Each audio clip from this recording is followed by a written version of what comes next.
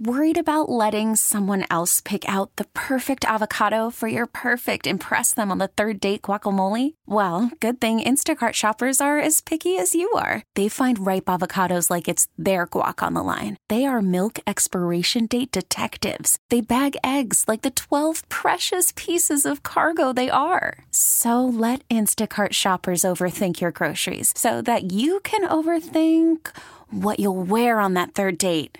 Download the Instacart app to get free delivery on your first 3 orders while supplies last. Minimum $10 per order. Additional terms apply. Game 6 of the World Series later on tonight down in Houston.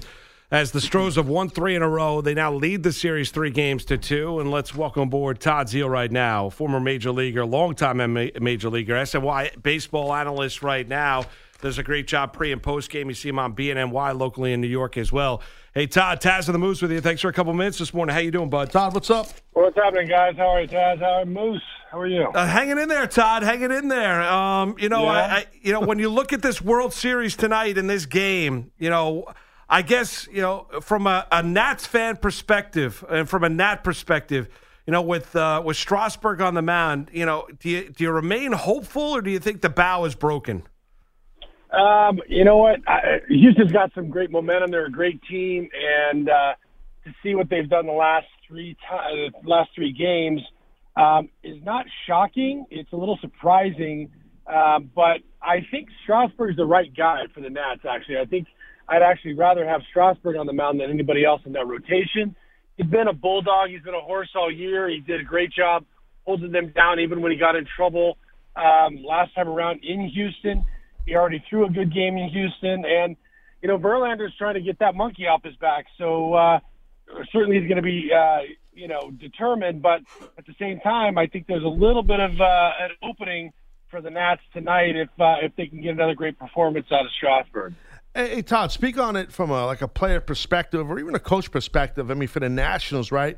I mean, you got to assume, right, massive lacking in confidence right now because, you lose 3 at home in a row, while you're home. If you come in winning 2 on the road in Houston, who do you rely on here to pick these guys up? Is it the veteran guys in the locker room? Is it the coaching staff? How to keep everybody up right now? As we know, right, baseball's such a game of, mental. It's a mental game. So if you're down, you got to pick each other up. I mean, tough task, right? Ambitious task right now. No for the Nats. It is. I agree with you. And the fact is that, when they were playing coming into this World Series, having rested, they were loose because they had nothing to lose. They were the underdog by 12-1 margin. And when you're that guy, you go out there and you can swing for the fences and take haymaker blows all the time. And then all of a sudden you win one and then you win another one. And you're like, oh, now there's some expectation on us. And you begin to play a little bit differently at times.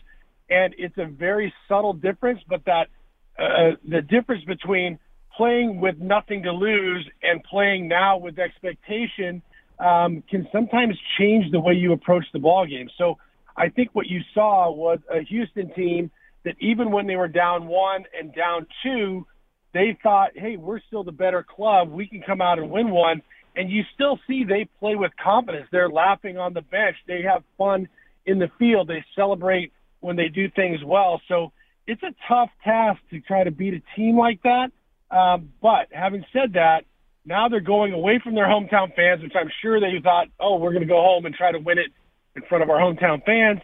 Now they're going away. That actually may take a little pressure off them at this point, believe it or not. You've got back to that point where now you're kind of back against the wall, nothing to lose again. Nobody expects you to win anymore. And you can sometimes come out with that more aggressive, throwing haymakers type of approach. Yeah, it's interesting. So you actually, Todd, you think getting away from Washington, actually helps Washington a little bit tonight?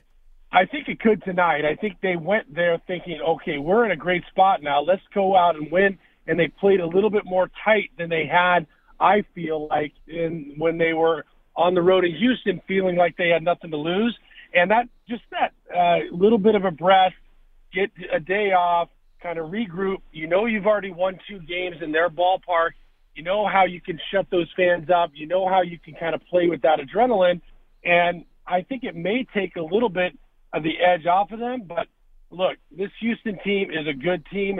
There's a reason that they're favored 12-1. And I think to your point, Taz, I think the guys that got to step up right now are guys like Rendon, who's a quiet guy. He's not a rah kind of cheerleading guy, but He leads with what he does in the field. But a guy like Scherzer, huge miss for them not being able to have him in Game 5.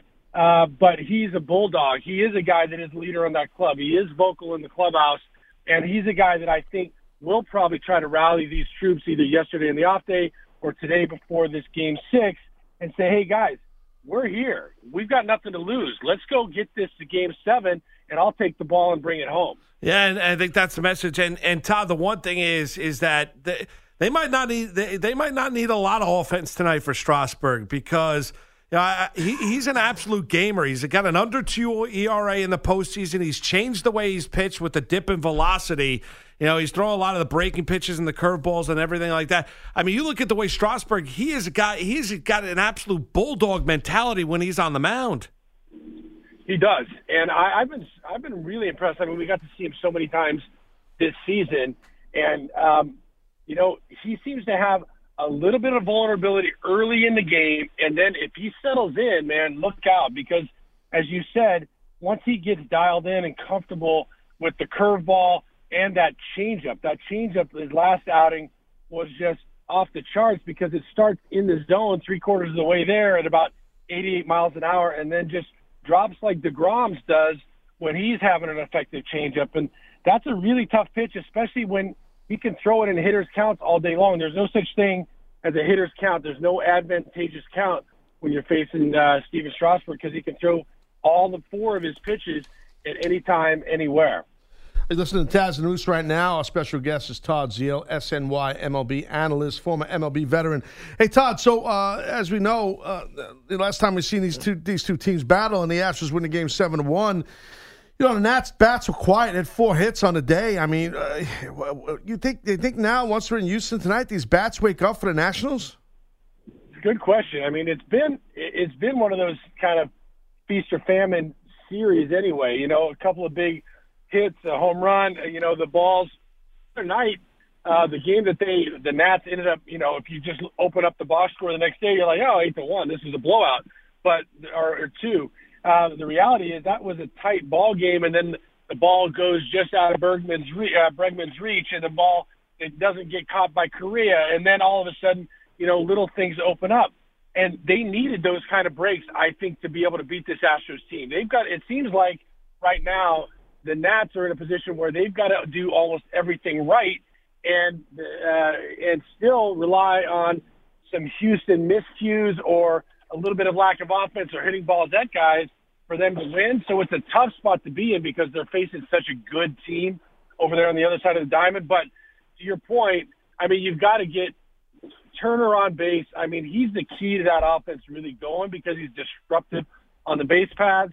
And if he gets on, it really sets up that lineup to get yourself in a position to get Rendon and Soto in a position to drive guys in. So if they can keep the top of that lineup quiet, I think Houston's got a really good chance to shut their offense down. Todd, do you think we're going to get a Game 7 on Wednesday night? I still feel like Strasburg may rise to the occasion and pitch a gem tonight. He went 120 pitches deep the other night. Look, I think he's going to put it all on the line right now, and I think he's the right guy. So I think if you can get that performance out of him, I think they can send it to a Game 7. Todd, a couple more before we let you go. Number one is the umpiring in this series has drawn the ire of both teams, right? How frustrating is it when you're watching a game, and obviously you played the game really, really well for a long, long time, the inconsistency of the strike zone as it goes along, and how do you think baseball kind of rectifies this here moving forward? That's a great question because the reality is there's umpires, and especially during the days that I played, you knew that there were some umpires with a smaller zone and some with a larger zone. You knew usually from the first pitch of the game what you were going to get, and all you really could ask for as a player is consistency. If you're going to have the big zone, call it both ways. Don't call one a ball and then the next pitch call it a strike because now you take the bat out of the hitter's hand. And the same for the pitchers, right? So when you have both sides complaining and when you have pitchers and hitters complaining, then you know there's a lack of consistency. And that, I think, is the one thing that has gotten better. They've gotten better at that because of the more scrutiny over the years. But as you said, maybe on the big stage, maybe trying to be too perfect, these guys have not been as good as they could be and have been during the season. And look, I don't like personally the idea of the robot umpire, but when you have games that are affected by an inconsistent strike zone or guys not being able to rely on a specific zone in and during a game, then it's something that you have to really take a look at, because you don't want a human mistake, if you will, to affect the outcome of the game. And you're starting, because of every replay and every stat box that you can see every pitch, every at bat, the scrutiny is high, and they may have to go to that way. I still like the human element because I think it adds a flavor to the game that you need in baseball. It's a part of the lore, but man, you need to have that consistency to really be able to kind of control a game and not have it affect the outcome of the game. Todd, final one. Got to ask you about the Mets manager, right? Taz is a huge Met fan. Our producer, Mike, is a huge Met fan. Our board op, Pete, is a huge Met fan. Bogus, who does updates, huge Met fan. Everyone wants to know who's going to manage this Met team here. Everyone wanted Girardi for the most part. He's now a member of the Phillies and going to be managing that team moving forward. We know the names that have been bandied about here, Todd. Who do you think ends up getting this job and managing this Met team? That's a good question, because it seems to be going in trends, and I don't know much really more than anybody else knows. And, they've done a really good job of keeping the lid on what they're really feeling. Obviously, I think they took a crack at Joe early. Joe wanted to make a decision quickly. I think Philly was really aggressive with him, and I think the Mets have said, hey, we're going to wait and see on this. But it feels like Bogart's rising to the top from everything that I'm hearing. He's a guy that obviously has some Mets in his blood. He's been on some quality staffs. He's done a great job as an assistant coach. And he's one of those guys that I think could be a good fit in New York. He was a guy that is a team-first guy, and I think that is – and what I mean by that is, as a player, he did everything he could to get himself on the field to help the team win, whether it was laying down a bunt, whether it was making a great play, whether it was playing different positions, getting pitch running assignments. He was not one of those guys that was penciled in the lineup every night.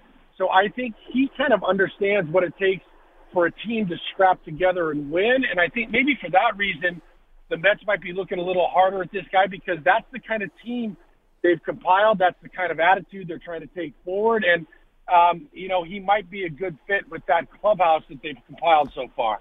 Todd Zeile does a great job. Check him out, SNY MLB analyst, pregame, postgame for the Mets, BNNY, also a longtime MLB player as well. Hey, Todd, we certainly appreciate the time this morning, all right? Enjoy the rest of your Tuesday. Todd, thanks, man. Anytime, Moose. Thanks, Dad.